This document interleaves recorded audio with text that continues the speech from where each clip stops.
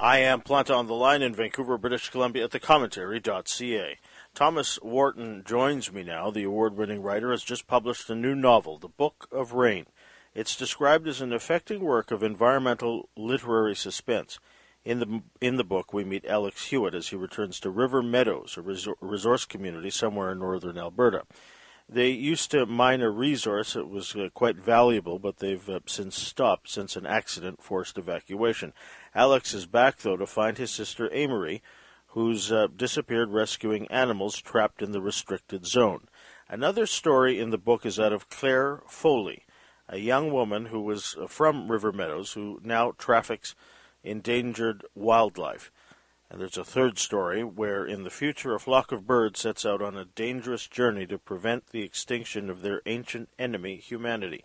I'll ask Mr. Wharton about his book and ask him to tell us as much as he'd like about his stories and his characters. Thomas Wharton's first novel, Icefields, won the 1996 Commonwealth Writers' Prize for Best First Book in Canada and the Caribbean. It was also a 2008 CBC Canada Reads pick. His second book, Salamander, was shortlisted for the 2001 Governor General's Award for Fiction and a finalist for the Writers' Trust Fiction Prize. His 2006 book, The Logogryph, was shortlisted for the International Dublin Literary Award. The website for more is at thomaswharton.ca. He lives in Edmonton, but joined me from Toronto last week. This new book is published by Random House. Please welcome to the Planta Online program, Thomas Wharton. Mr. Wharton, good morning. Good morning. Thanks for joining us. Thank you. This book is, I guess it's not really set in the future, is it? The not-too-distant future, I guess. Is that the best way to put it? Yeah, I guess, or you could say a kind of alternative near future, something like that. Parts of it are, anyways. Yeah. There is a part that's set in the far future as well. Yeah, and so the reason I bring that up is because early in the book, Alex is on a plane, and he's sort of navigating what we're doing right now. How do we interact with people after the last 3 years of the pandemic, right? Yeah. Yeah. It's interesting. I'm looking at the book now and seeing it as kind of weirdly prophetic, because all of that was written before the pandemic even happened. Really? Those scenes. And so, if anything, I just kind of sharpened the scenario in the book based on what I went through in the pandemic myself. But a lot of it was written before that. And so what is it like for you as a writer who wrote part of that and had to live through the last 3 years? I mean, did you feel that you knew where we were headed, say? No, I wouldn't say that at all. I mean, when I say the book was prophetic, I don't mean I was. I just think, just by accident, I happened to touch on, some of the dread and some of the difficulties that we ended up going through. But for me, there was both bad and good about the pandemic, and the bad was, like so many other people have said, it was cutting me off from the world and all of that. But at the same time, boy, I had a lot of time to write. So, I did manage to get a lot of writing done eventually. At first, it kind of threw me off completely, but once the sort of solitude settled in, I made good use of it. So what is it like for you now? You've been traveling, obviously. You're in Toronto, where I reach you today. Does it feel like back to before? Or, I hate to use the word normal, but do you feel... how do you feel? Did you feel that there's a different sense in the way that you move around the world now? Yeah, I think so. And I'm not entirely sure I can put my finger on it, but I just think everyone feels that the world has changed slightly, And maybe we're all just kind of traumatized, and we're still dealing with that. We're going along with our ordinary lives, but things just feel a little bit off. So I don't think I'm alone in that at all. Yeah. The Book of Rain, I'm in the midst of it right now, and as I was telling you just before we started, it's awfully compelling. I'm drawn to the characters and what's going to happen, but I I have to say I'm not enjoying it per se.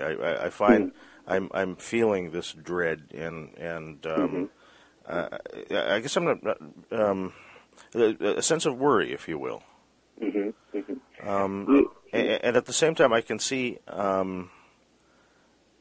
sort of this urgency as I'm reading. I feel like with every page there's something turning around the corner. What is it like to say write something like that and pace it as you do? Well, I think if you're feeling dread, then I think I've succeeded at least in part in what I wanted to do. There's a certain quality of that went into this. There's definitely a kind of urgency. It's a lot of it is about animals. That the human characters aren't the only ones affected by things that happen. Also, animals are as well, and that was really kind of the core of this, was to write a novel in which animals are as important to the story as people are. The tradition of the novel is a tradition of writing about humans and human society and human conflicts, and most of the time, animals are either completely non-existent in fiction or they're backdrop, right?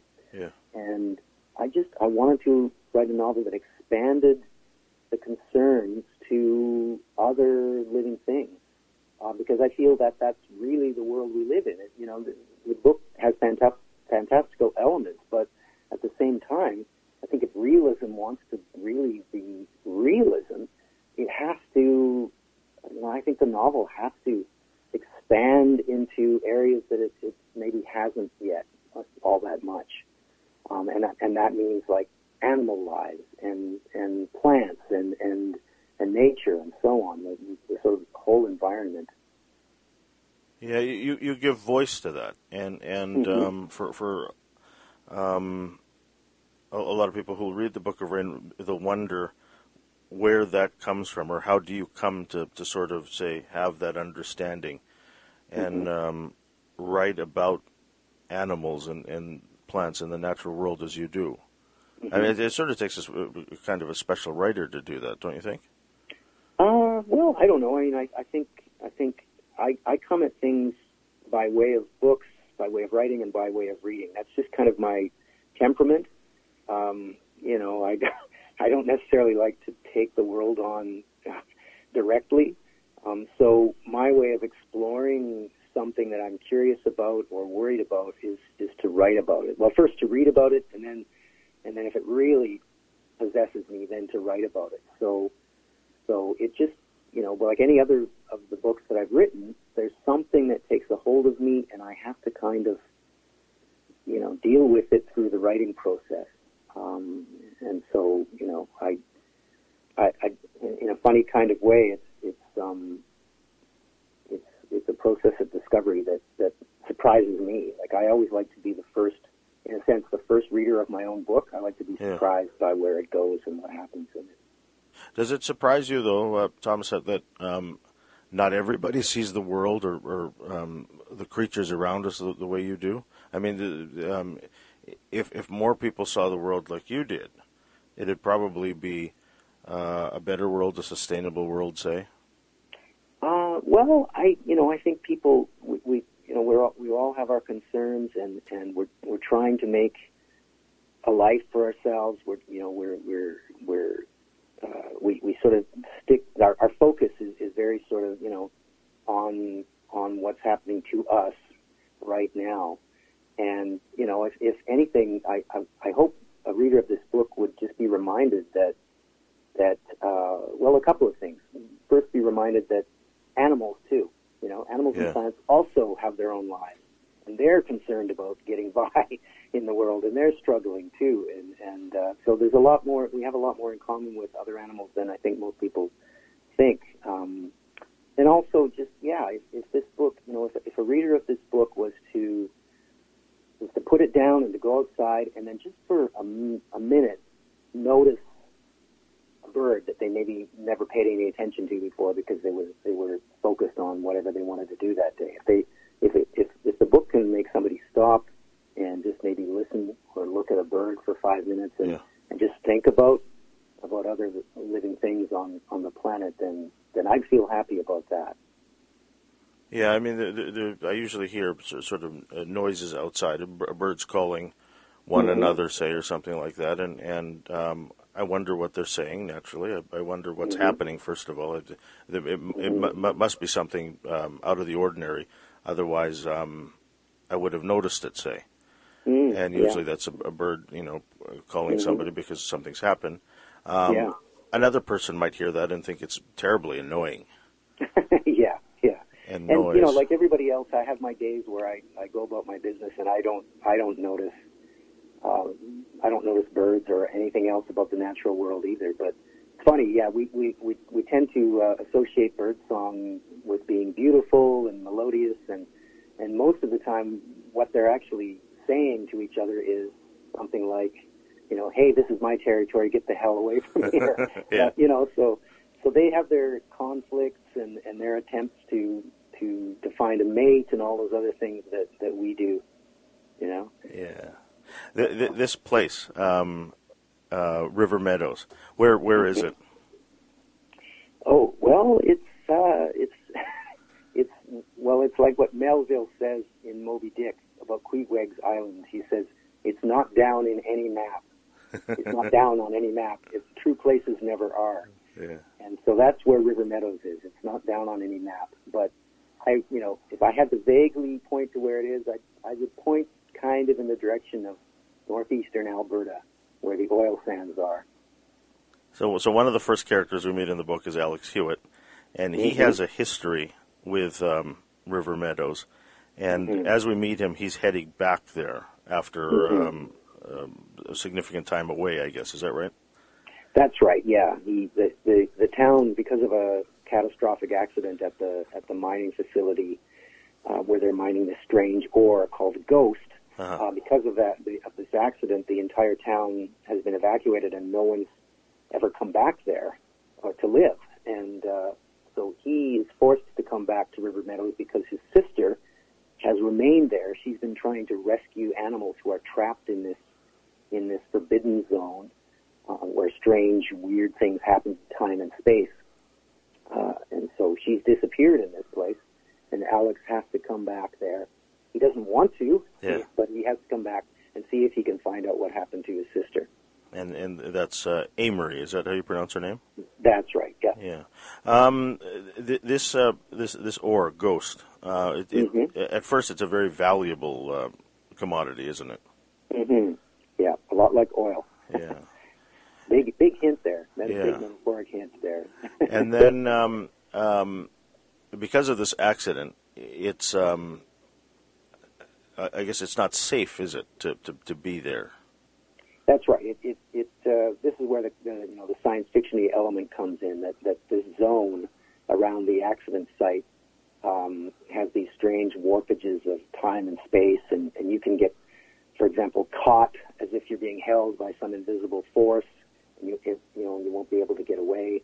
So there's all kinds of dangers in this place, and so Alex ends up getting together with a friend of Amory's, Michio, who is one of the few people who knows how to navigate their way through this forbidden zone. So the two of them go together to see if they can find Amory. There's another story in a storyline, I should say, throughout the book, and that is of Claire's. She has a connection to River Meadows. That's right. She used to live there when she was a teenager, and she and Alex sort of vaguely knew each other, but she moves away from there, like everyone else does, and she ends up becoming a trafficker of illegal animal parts, illegal wildlife, as a way to make money and be free. But she in the novel she kind of comes face to face with her own choices in life and what it is she does for a living, and she's kind of forced into a dilemma about what she's going to do from this point on. So you've got the story of Alex, you've got the story of Claire. Later in the book, Michio comes into focus as well, and then throughout the book, there's this history of River Meadows, a sort of written history, if you will. Something you'd get out of a book or an encyclopedia, perhaps. There's also the all-weather notebook. That's not just a chronicle, say, of the weather, but one of a family, a diary of some sorts. Is that right? That's right. That's Amory's. Amory has always kept journals, and she's gone into the forbidden zone, and Michio has some of those journals. And it was a way for me to give Amory a voice because she's pretty much absent through most of the book. And so I needed to find a way to bring her perspective into the story, and so I used those journals as the way that she gets across who she is and what it is she's doing in this place. This is what I found fascinating as I was reading the book was that with each chapter and each sort of different focus, if you will, on whether it's a character or the kind of writing, say, as I've just alluded to, the sort of the history and then the sort of diary.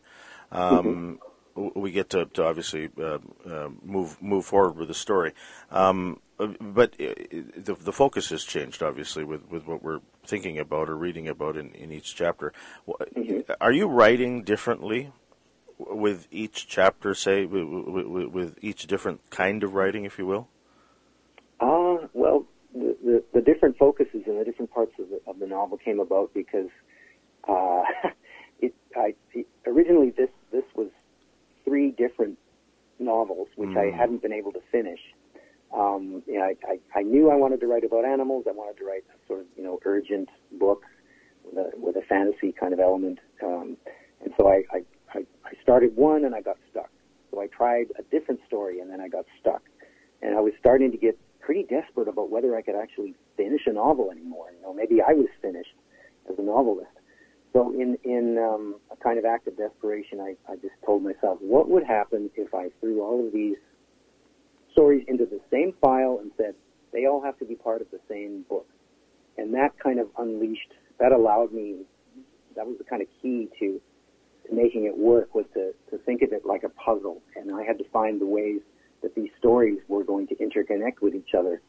And then, doing that, I realized that really kind of fit the theme of interconnectedness, right? It's the great rule of ecology is everything is interconnected, everything affects everything else. And so putting the novel together that way as a kind of puzzle where everything connects made sense thematically.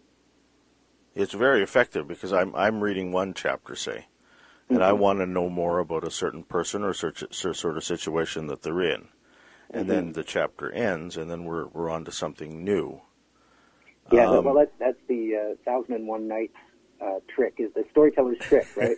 you make the reader want to know more, and then you stop. Yeah. And then they have to keep going on in order to get the rest of it. Yeah, and then but you can't skip ahead because there's something you've drawn us into this other storyline, and then this all plays out in one's head and trying to figure out what's going to happen. It's a marvelous experience to be in the midst of the book. What comes up first for you, Thomas, the character or the storyline, say? Well, actually, it's more like images.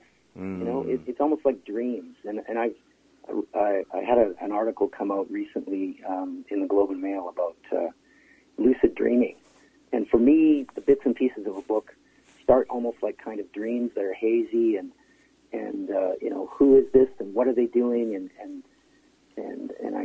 I have all sorts of questions as the writer about that, and so slowly it starts to, as I write and write and write, it gains more and more focus, and I understand who the characters are and I understand what the story is, but it's a kind of slow process of taking those initial images and emotions. Usually these images are associated with some kind of emotion, and then just kind of figuring out who this is happening to and why as I go along. So what is it like for you as the writer to live with the dread that the reader feels? I mean, there is a sort of worry, as I was saying earlier, about what's going to happen, and of course we're casting that image against whatever's happening in the real world, if you will, the sort of existential threat that we're all feeling, not just during the pandemic, but the climate emergency and everything else that we have to deal with on a daily basis. Is that? I mean, that can't be all enjoyable for you as a writer. No, yeah, I think the writing is a way of kind of dealing with it, trying to understand how I feel about things, or or trying to gain some measure of, I don't even want to, I'm not sure control is the right word, Yeah. but so if there's dread in reading it, it's coming off of some of my own worries and concerns about the world and the damage that we do to it, and which ends up being the damage we do to ourselves. So, in the acknowledgments at the end, I say to the children of the future, I hope you grow up in a world filled with birdsong. And I really, really do. And, I'm not actually all that pessimistic a person, but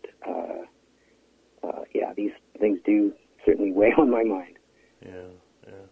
Where does the hope come from then for you? Well, I think it comes a lot from the way that people can, eventually, when they realize a threat, they can come together and find solutions. And I think we're seeing, that more and more, happening more and more. And I just, I have heroes. Most of my heroes are, if they're not writers, they're scientists, or they're people like Jane Goodall or Greta Thunberg, who are just amazing at kind of waking the world up to things. In some ways, Amory, the character of Amory in the book, is my tribute to people like that, who are just so dedicated to the things that, I think we all should be dedicated to, but can't or won't or don't. So. Thomas, you mentioned a moment ago about in the midst of writing this book that you were having trouble with these sort of three different stories, and then deciding to put them together, and then you mentioned that you wondered if you could still write. Now that the book is out, it's just coming out now, and I'm sure the notices will be quite good. Does that feeling of wondering if you can still do it, you probably don't feel that now, do you? Well, I think every writer kind of feels that when they start something, or they just finish something, they have that existential moment of, now what do I do, and can I still do this? And but it's part of the process, and I've just learned over time that there have to be those moments when you feel kind of lost as a creative person and feel like you wonder whether you can ever do anything again. You just have to go through that and find your way through it. And I've just learned to trust that there's going to be something, again, like I say, is going to grab hold of me so much that I will have to explore it, and it'll end up, hopefully turning into another book or three. We'll see. Yeah. How do you write? Because in this case, you mentioned three different stories. Putting it together later is a different kind of writing than, say, sitting down and writing one out at a time, if you will. Yeah, it's a process where generating the rough draft for me it's almost like I'm taking dictation from some part of my mind that I can't consciously access, and so the stuff comes out really, really quickly usually, and then it has to sit for a while, and it has to kind of, I don't know, age for a while or something, and then the part of this that I just love the most is the revising and the polishing. The part that's really, kind of struggling is get the stuff out to begin with.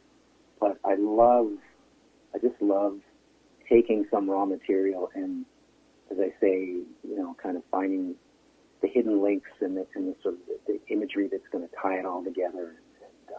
And, I know a lot of writers say that they hate revising, but for me, weirdly enough, that's my favorite part. That's fascinating you say that, because it almost seems like well, you just alluded to as you were writing, it's coming from somewhere that you can't figure out. When you're revising, it must feel like someone else wrote it. I mean, you can detach yourself, if you will. Yeah. I often have that feeling like, did I write this? So, yeah. It's been such a pleasure speaking with you today, Thomas. Congratulations on the book, and good luck with it. I appreciate your time today. Oh, thanks very much, Joseph. Yeah, I really enjoyed talking to you, too. The website for more is at thomaswharton.ca. The book is called The Book of Rain. It's published by Random House. Its author, Thomas Wharton, joined me on the line from Toronto and Vancouver.